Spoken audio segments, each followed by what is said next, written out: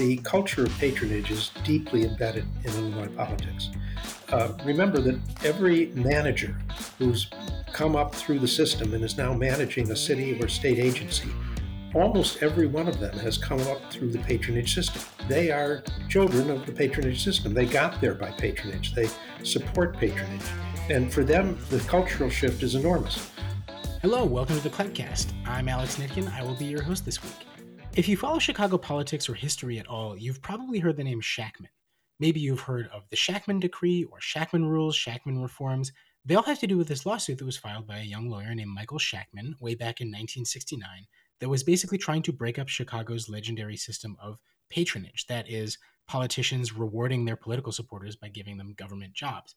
But that lawsuit, called Shakman v. Democratic Organization of Cook County, is still going on today, 52 years later, and it has totally reshaped the way that Chicago, Cook County, and Illinois government work and who they work for.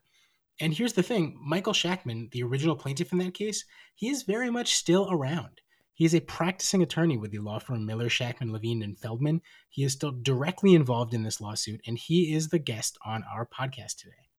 Now, the first half of this episode or so is basically a history lesson, the likes of which you are not going to hear from anyone else, on how Chicago's infamous machine patronage system worked at its peak in the mid-20th century. How Shakman, who was an independent candidate for office at the time, put together this lawsuit as a kind of legal experiment with some of his law school friends, and how it grew and developed and got stronger and more influential over the course of the decades until it built this really powerful legal wall that we now see between politics and government in the area. And at one point, it even targeted a Republican-controlled patronage machine system in DuPage County, which I did not know. We're also going to talk about the offices that are still operating under the legal oversight of this Shakman federal consent decree, including, as of just last year, Cook County Clerk Karen Yarborough's office, and what it's going to take to end this half-century-long legal crusade against some of the most powerful people in the state. So here is my interview with attorney Michael Shakman. Michael Shakman, welcome to the Clebcast. Thank you. Happy to be here. So I want to start by locating us back in the Chicago of 1969. So Richard J. Daley has been mayor for like 15 years at this point. The city is still sort of reeling from the 68 Democratic Convention, the King assassination. This is the city that is depicted in the movie Judas and the Black Messiah that came out recently. I want to talk specifically about how Chicago city government functioned at that moment in time, and particularly sort of the interplay between the political apparatus and the government apparatus in the late 60s. Well, it was a one-party state, if I could put it that way. If you were not a member of the regular Democratic organization or otherwise affiliated with what was known as the regular Democratic organization, an organization headed by Mayor Daley, who was mayor, but he was also chairman of the Democratic Party of Cook County, which gave him the power to become mayor. If you weren't a member of the Democratic organization of Cook County, you really weren't on the political map in Chicago. There were 50, as there are today, 50 aldermen. There were two who were not regular Democratic, as we called them, machine candidates and aldermen. Those were Len Dupre in the 5th Ward, because the 5th Ward had an independent voting tradition, and a man named Holland, who was a Republican from the North Side in a ward that preserved enough Republican voters to elect a Republican alderman. All the rest were members of the regular Democratic organization, and all the rest were part of the Democratic patronage system, which operated on the basis of about 40,000 state and county jobs, laborers, elevator operators, good and other jobs, engineers and technicians, all of whom required political sponsorship to get their job. And the mechanics were pretty straightforward. If you wanted a government job, you went to your local political leader, who was typically the ward committeeman. In the suburbs, it was the township committeeman. And you said, I'd like to get a government job. And he would see what jobs had been allocated to him. And Mayor Daley, through a patronage office he ran in the Bismarck Hotel, and through a man who administered patronage for him full-time, Tom Donovan, would allocate jobs to committeemen based on how well they performed at the elections. And the committeeman could then say to a job applicant, I've got a job on the back of a garbage truck, or I've got a job at a technical position, and I'll make it available to you. The deal is you'll pay X dollars per month as dues to the Democratic organization of the X ward, And when election time comes, I'll need you out at the primaries, passing petitions. I'll need you there on election day getting out the vote. And in return for that, I'll help you with your employment if you need help because you're having a hard time at work. The boss is giving you trouble. You want more time off. If you do your job for me, I'll do my job for you. That's how the patronage system worked. This is a direct quid pro quo we're talking about, a government job in return for political work. Political work and money, the two went together. What the result was that with 40,000 people working for the city and the county, the Democratic Organization of Cook County had at its disposal a vast army of patronage workers for election day work and work in advance of the election, canvassing the neighborhoods. And it also had a tremendous war chest because this was effectively a tax imposed upon the public employees to get and keep their jobs. So let's talk about where you came to fit in all this. Again, 1969, you are at this point a young attorney, a couple years out of law school, right? And you were trying to become a delegate at the 1970 Illinois Constitutional Convention. Right. Well, my interest in politics began a little earlier. I was living in the Fifth Ward, as I do today. I still live here.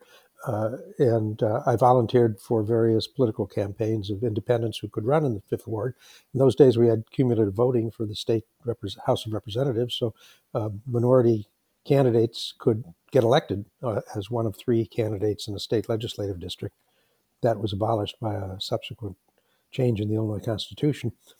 But the result was you had a little bit of a viable independent political life in the Fifth Ward, and I got into that. I worked for various candidates, rang doorbells, participated in the Independent Voters of Illinois, which was the local vehicle for doing that sort of thing.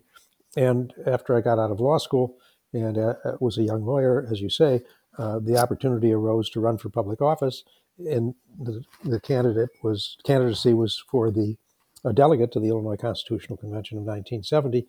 It had the nice attribute of being a one and done public office. You would, if you were elected, you served that project, and then you could go back to whatever else you wanted to do. And I stood as a candidate. There were 13 or so candidates in the primary election, nonpartisan but primary, that winnowed the field down to 4. And then I was successful in getting into the second, the runoff, with 4 other candidates. 2 were selected. I was not. I lost. I was the third candidate. There were 2 machine candidates, 2 independent candidates, and the independents in this state senatorial district had enough votes to elect 1 out of 2 of the independents. And so how does that lead to your filing this lawsuit against the party? Well, the lawsuit was filed in the fall of 1969 when I was a candidate for office, so it was before the results of the election were known.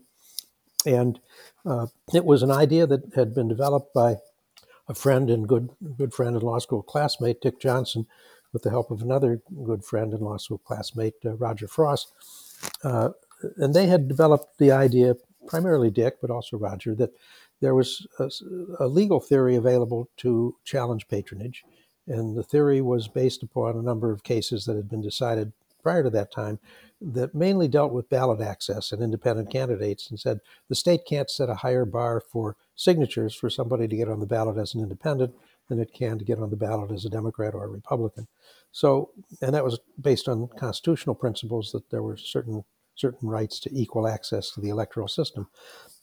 Dick Johnson's great contribution was to say that should also apply to the patronage system, because the effect of the patronage system is to give a tremendous advantage to the incumbents and to allow them to make it darn near impossible for challengers to challenge them. And they do so with government resources, because effectively what they're doing is allocating government jobs to patronage workers in return for those workers giving up their political freedom, which is what it amounts to, and having to work for the candidates selected by the party leaders.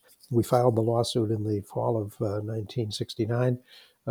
It was assigned on a random allocation system to Abraham Lincoln Marovitz, who had been Richard J. Daley's roommate in Springfield when they were both in the state legislature. And it did not take Judge Marovitz, a very nice man, very amiable, charming gentleman, but a product of the Chicago Democratic machine. It didn't take him long to dismiss the case, and then it went up on appeal, and it stayed there until it was decided in 1970, a year later, after the election was history. I had lost the election, as we pointed out in the appeal, by 600 votes, which was less than the number of Democratic patronage workers working against me in the election. So it is tossed out, it's reinstated upon appeal, right? You said in 1970. And then there was some discussion at that point of what should come of that, right? I mean, leading up to the actual 1972, what we now know as the Shakman Decree, or the first Shakman Decree. Talk about that period and how that 1972 decree came about. I will. At that time, our legal team consisted of Dick Johnson and Roger Frost and myself, since I was also functioning as a lawyer in the case, but it also included an older and much more experienced litigator, Robert Plotkin. And Bob was a very smart and aggressive litigator. Once the Court of Appeals said these guys have a claim here, he served a subpoena on the patronage office of the mayor and said, let's get some discovery. We want to see your records, put them on the table. We want to see who you're supporting and what money you're collecting and how you're running the patronage system, because we're going to go into court now and we're going to prove how this thing works. And the mayor designated an able lawyer and a good friend of his, Peter Fitzpatrick, um, who represented the mayor personally, and in in what became negotiations that went on for a year and a half, in which they basically said, "Look, we all know there's a patronage system, and we know you guys can prove it eventually. So why don't we see if we can reach some agreement? What we're concerned about is what he or we started to refer to as unilateral disarmament. This was the Cold War, after all. And his point was, if we're going to start restricting our ability to conduct patronage politics, we want parallel restrictions imposed on the Republicans. And so we'll enter into an agreement that we will no longer engage in post-employment, post-hiring political discrimination. I mean, they wouldn't have put it that way, but we'll agree to a court order that says you can't condition jobs for people who are already government employees upon political support or financial political contributions, but go get an equal number of Republican patronage jobs and bring them in under the same rule. So that then led to negotiations with the then Republican governor. If I remember correctly, it was Richard Ogilvie, and the Republican Attorney General, some of the Republican Party chairmen in the counties, because DuPage County had a very strong patronage Republican system at that time. And the result was close enough to bilateral restraints or bipartisan restraints on both parties that both the Democrats and Republicans were willing to sign on. And we ended up with what's known as the 1972 Shakman Decree, which dealt only with post-employment matters, didn't deal with hiring on a political basis, and they weren't prepared to agree to that. So the issue of political hiring remained to be litigated. But what that decree said is that once somebody becomes a government employee, they cannot be required to do political work or make political financial contributions in order to keep their job. And any form of politically motivated employment action is prohibited. You can't condition overtime on it. You can't condition good job assignments on it, and so But forth. this is not touching the original issue that we've talked about of how people are getting these jobs in the first place through political means. That remained to be litigated. The first court order dealt with people who were already hired. It was a major step forward. It left open the issue to be litigated of hiring for public jobs on a patronage basis. That piece of the litigation went forward. It was decided about 1980 in the district court. By then, a different judge had become the judge presiding, Judge Nicholas Bua. And Judge Bua was a judge I'd encountered in my practice in the state court when he was a so-called motion judge, and a very good one, handling a slew of motions every morning that would come in. I mention this because while Judge Bua was a state court judge and I was a young lawyer handling litigation in the circuit court of Cook County, I remember a day on which he said to me, "My clerk is getting pressured to make financial contributions. I know you've got this lawsuit going. Can you do anything to help my clerk here so he doesn't have to make these contributions?" And I talked to him, did whatever I could. Years later, he's appointed to the federal bench. Years later, the case is reassigned to Judge Bua. And this was not atypical. His reaction was not atypical. Everybody who was anywhere near Illinois politics knew how the patronage system worked. So it wasn't a hard sell to explain to a Judge Bua or later to a Judge Anderson who inherited the case down the road. They all knew how the system worked. and they knew what it did to people. Bua knew what it did to his clerk in the Circuit Court of Cook County. The separate question is, why weren't the orders obeyed? Why did we end up in the early part of this century, 2005, with widespread patronage operations in the city of Chicago and in the state? And the answer is because politicians didn't obey the orders. And the next step of the case, and I'm trying to condense here 50 years of litigation into 5 minutes, so it's condensed. But the next critical step of the case, by this time, Judge Wayne Anderson was the presiding judge in the U.S. District Court having the case. And when we found out about the hired truck scandal, which you may recall. Yeah, I want to pause here and set this up a little bit. So, after the 1972 Shakman decree, these decades are going by. Throughout the 70s and 80s and 90s, there are these various other steps and court orders that are being taken to gradually expand the scope of this lawsuit. You mentioned an order in 1980 by Judge Bua so that these anti patronage rules would now apply to hiring as well as post employment. There are new consent decrees in this case in 1979, 83, this revised court order in 91 that specifies a lot of the restrictions. But as we get into the 21st century, the sort of latter years of the Richard M. Daley administration, a lot of Chicago and Cook County offices are just not really following these court orders, right? But then this lawsuit really kicks into a new gear after the hired trucks patronage scandal of 2004, 05, 06. So walk us through how that all happened. What had happened as a result of the patronage litigation that I'd been involved in is that the city and other government agencies had moved their patronage operation to private organizations. An example would be the Hispanic Democratic Organization. At that time, it was a political organization with private, but with public employees staffing it, and with a patronage operation run by the director of the city's intergovernmental relations department, Robert Sorich, an 11th Ward supporter and ally of the second mayor, Daley. Sorich ran patronage, allocated government jobs to, instead of committeemen, to non-governmental entities like the Hispanic Democratic Organization, and on occasion to committeemen and others. And the result was a conversion of an older patronage system into a somewhat different but still functioning new patronage system.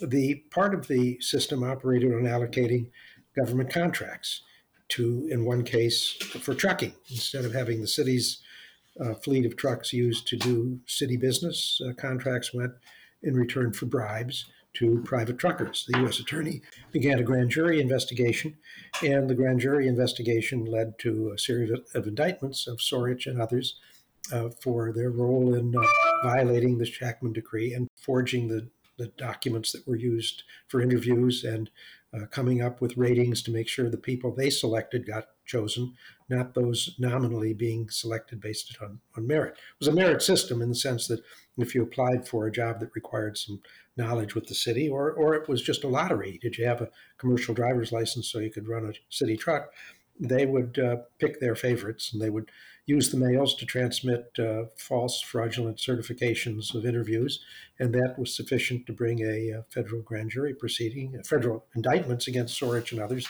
who were tried and convicted and went to jail. Sorich, I think, spent 4 years in prison. And that, in turn, gave us abundant detail to show widespread violations of the consent decrees. We filed an application to hold the city and the mayor in contempt. Judge Anderson granted our motion to appoint a special master, chose someone he was familiar with who had been an employment discrimination specialist at a federal employment agency, Noelle Brennan, and she became the special master for the city and then interfaced with the city. And now it was a whole different world. Now, instead of relying upon false affidavits filed by public officials that said everything was being done on the up and up, you now had an agent of the federal court appointed by a federal judge with authority to go in and look at every hiring sequence, to sit in on it if she wanted to, or have one of her aides sit in on it and see if it was all on the up and up.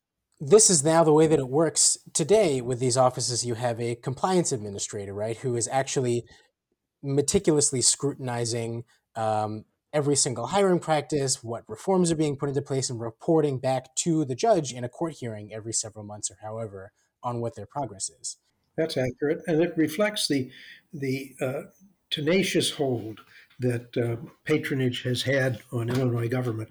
That the only way you can eliminate it is by having that kind of highly detailed review and monitoring of government agencies, and you have to have people at the head of those agencies, the mayor, the president of the county board, the sheriff, who are prepared to say and mean it to their subordinates, guys, we got to run this operation on the up and up. Unless you have that, even with the monitors, it's a tremendous struggle to get the system to work on a fair, free, and equitable basis so everybody has an equal shot at getting jobs and nobody gets muscled for political contributions.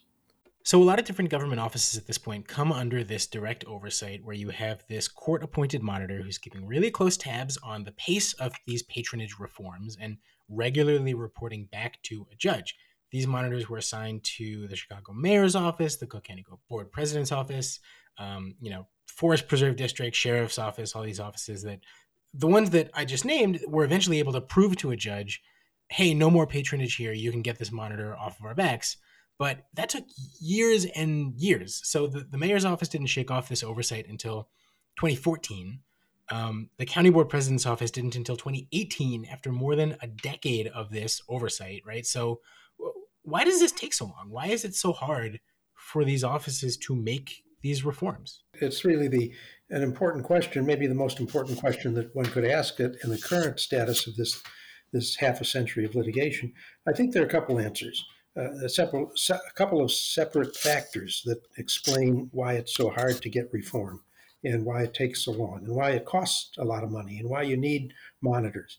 One is that the culture of patronage is deeply embedded in Illinois politics. Remember that every manager who's come up through the system and is now managing a city or state agency, almost every one of them has come up through the patronage system, since almost all of them are post 2000 appointees. They are children of the patronage system. They got there by patronage. They support patronage. And for them, the cultural shift is enormous. Number two, if you're going to run an honest employment system, honest in the sense that you're not allowing patronage to control who you hire, who gets promoted, who gets cushy assignments, and who gets crummy assignments. You really have to have a full blown, high quality human resources program and administrator. You can't run those systems the way they ran traditionally, which were without structure because the overriding controlling factor was politics. You didn't need an honest interview system if interviews didn't matter. You didn't need an honest means of acquiring applications from the public if you weren't hiring from the public. You didn't need to have standards for jobs if standards didn't really matter. And under the patronage system, that's how it was. Standards didn't matter, employment histories didn't matter, qualifications didn't matter, clout mattered. So when you talk about the task that these consent decrees require in order to complete their mission and to terminate, it means you have to build largely from scratch freestanding and professional employment departments in each of these governmental agencies. And that's a big, big job. And once you've done it, you got to train people. And then once you've trained people, you have to have a monitoring system because if it only exists on paper, it's only worth the paper. And in addition to a monitoring system, you have to have a reporting system. The reporting system has to be transparent. And finally, there has to be sanctions for violation. There have to be penalties that people pay if they put their thumb on the scale to hire somebody who comes in with clout and not hire somebody who's qualified. So what you're talking about is building a human relations system or an employment system from scratch for government agencies that traditionally did not have any that functioned on a legitimate basis. That's why it takes so long. So here we are. It's 2021. We are now 52 years into Shakman v. Cook County Democratic Party et al.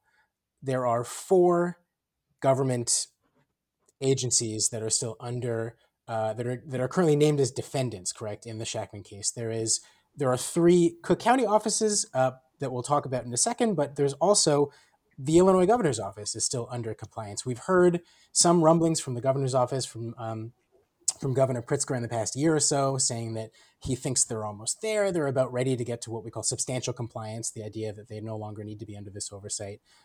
Is he right about that? Does it seem like he's about to break free?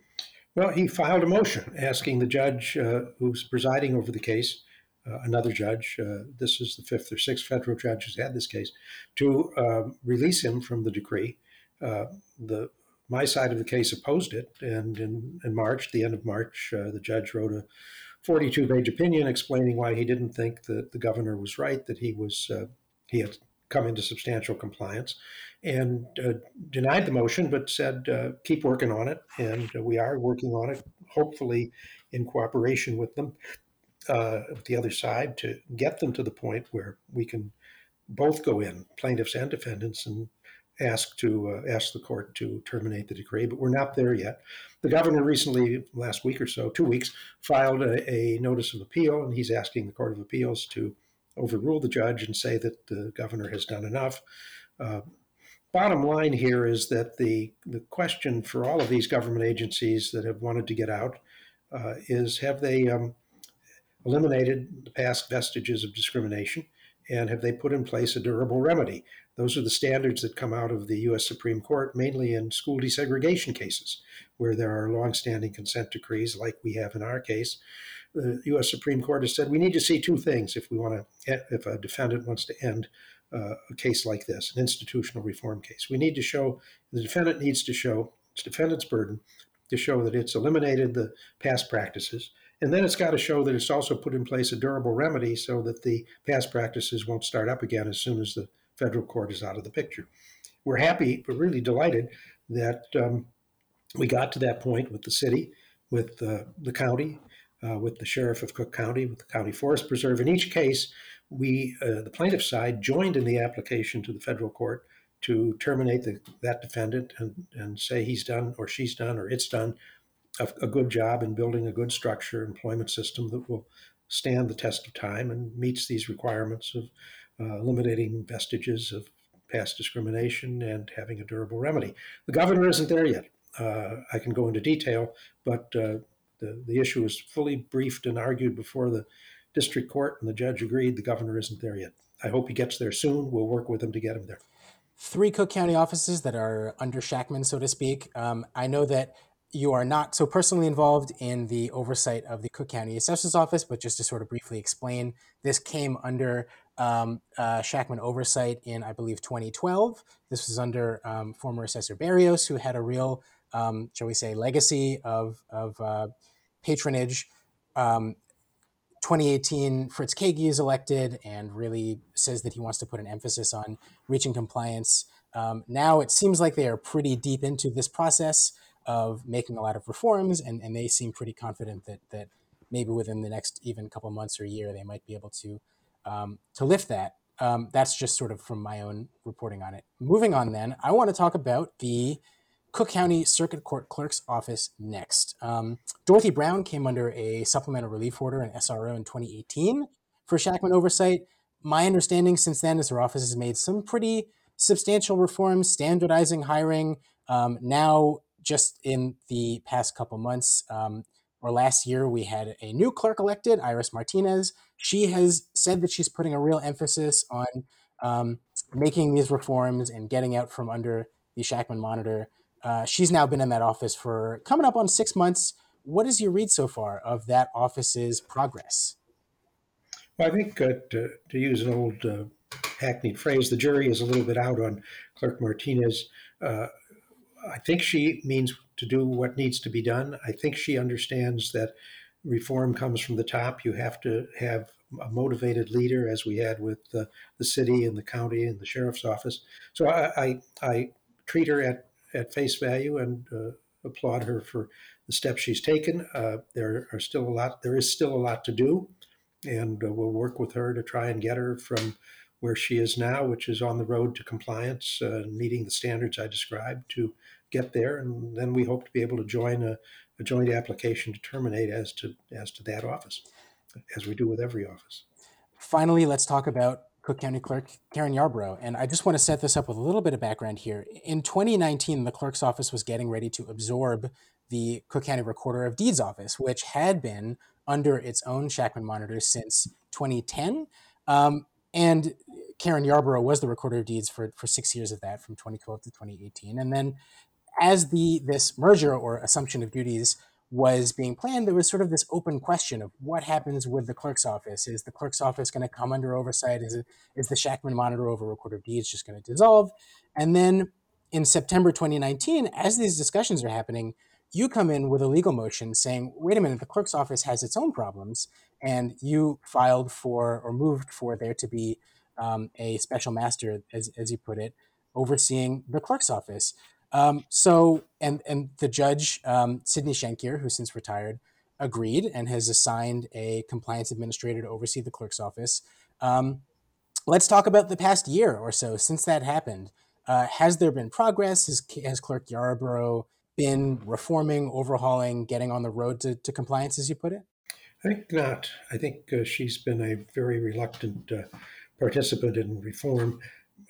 You didn't mention, but I think you're aware that she had been the Recorder of Deeds before she became county clerk.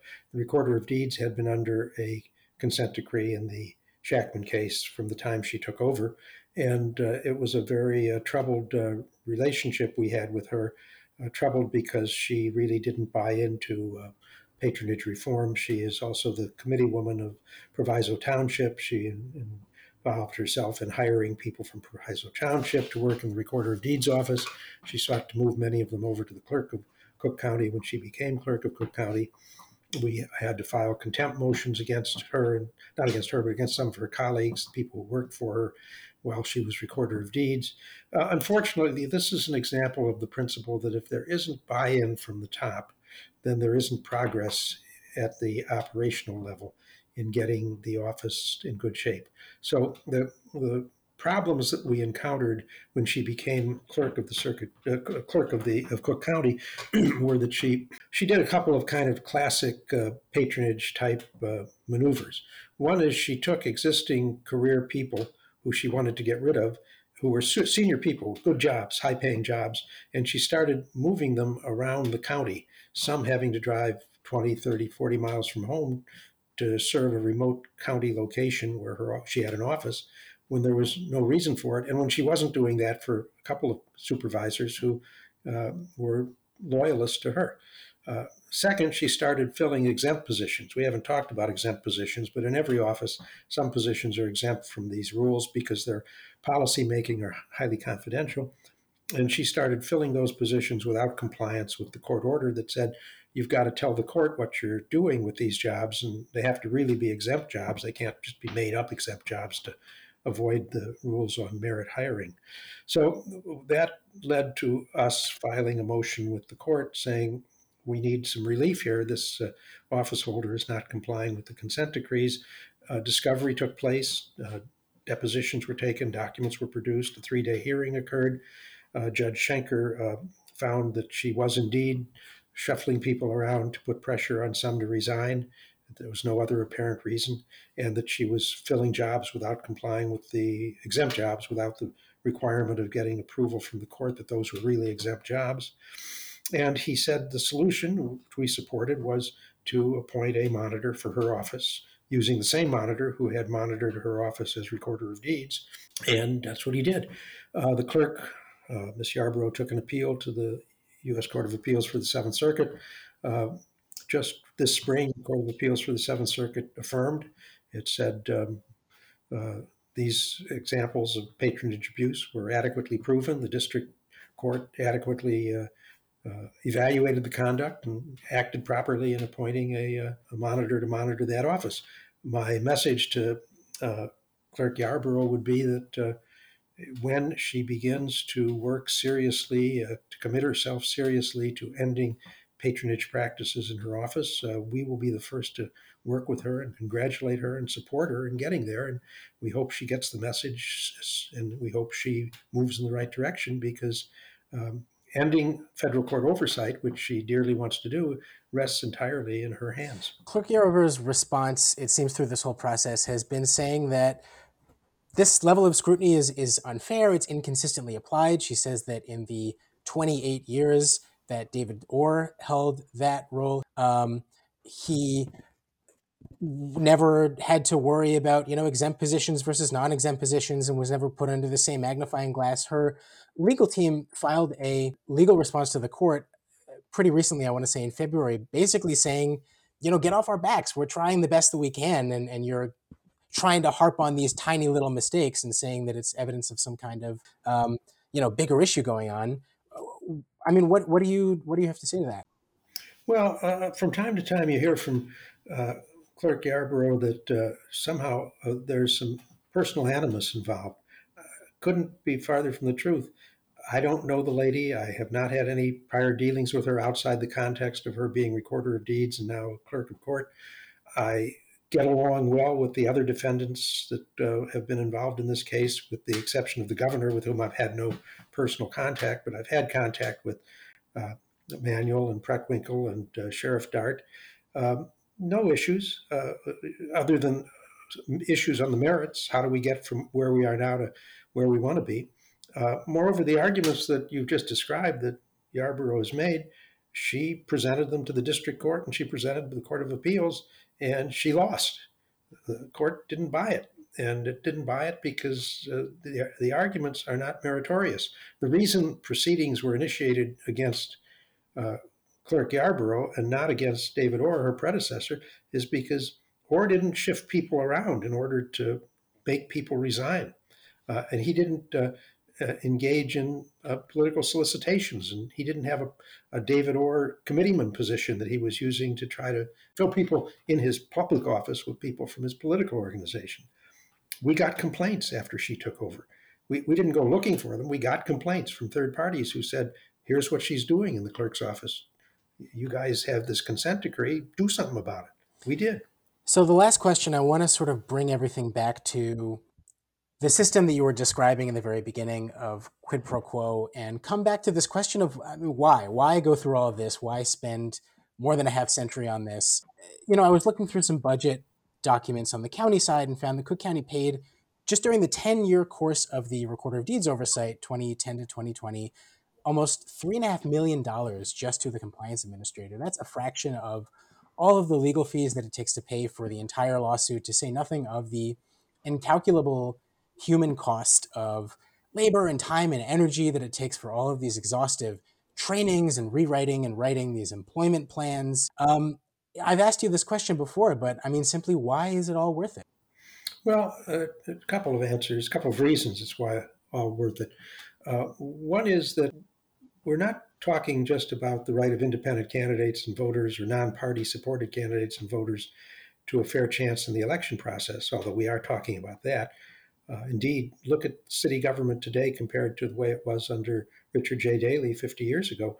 That was a one party state. Right now, we've got a diverse, volatile, interesting city council made up of different groups, not dominated by any one faction, with ethnic groups well represented, representing the interests of their constituents. We've got a robust, functioning democracy in city government in Chicago. We didn't have that 50 years ago. So that's answer number one. It's a price you pay for democracy, for political freedom, for not having a one party state in which the wealth of the government and the employment of the government is used to benefit one faction. So that's one part. Another part is from the public employee point of view. There are tens of thousands of people who work for the county and the city. They are voters and they are citizens, and they have the right to exercise their own political independence and judgment about who they want to support, whether they want to work in precincts or not, and whether they want to simply do their government job and not be muscled for political contributions or political work. That's political freedom 101. And that's worth fighting about. That's worth pressing for. So I think when you look at it from either of those 2 points, that explains it. But there's a third point, and that's economic. Patronage is enormously wasteful of public resources. Years ago, when patronage was in bloom in Chicago under Richard J. Daley, the Chicago Tribune would periodically do studies of the cost of governmental services in one place or another. The one I remember most clearly is that Chicago had a patronage system and Milwaukee did not. Chicago had a particular kind of street light with a certain street light bulb in it. Same street light and light bulb existed in Milwaukee. It cost $2.50 to change that light bulb in Milwaukee. It cost $13 to change it in Chicago. That was a product of a patronage system that didn't run for efficiency. It ran to benefit political bosses. So, sure, the public is entitled to have efficiency, and it's entitled to ask questions about whether reform is costing money. But it needs to focus, anybody talking about this needs to focus on the cost of not doing the reforms. And they're much greater than the really quite modest costs of monitoring government offices and encouraging them to do what they should be doing anyway, which is to have a honest, efficient, straightforward human relations system that hires people for non-exempt jobs based on their merits, not based on politics. Michael Shakman, thank you so much for coming on. This has been really enlightening. Happy to do it. So long. Thanks again to Michael Shakman for speaking with us. Shakman et al., v. Democratic Organization of Cook County et al. Continues on. The case is now being overseen by the Honorable U.S. District Court Judge Edmund Chang. He is the 7th judge who has presided over this case since it was originally brought in 1969. The next open court hearing in the Shakman case is scheduled with Clerk Yarborough's office for this Thursday, May 27th at 10 a.m. It will be open to the public. This episode was produced and edited by me, Alex Nitkin. We'll be back with another episode of the Cloudcast in 2 weeks.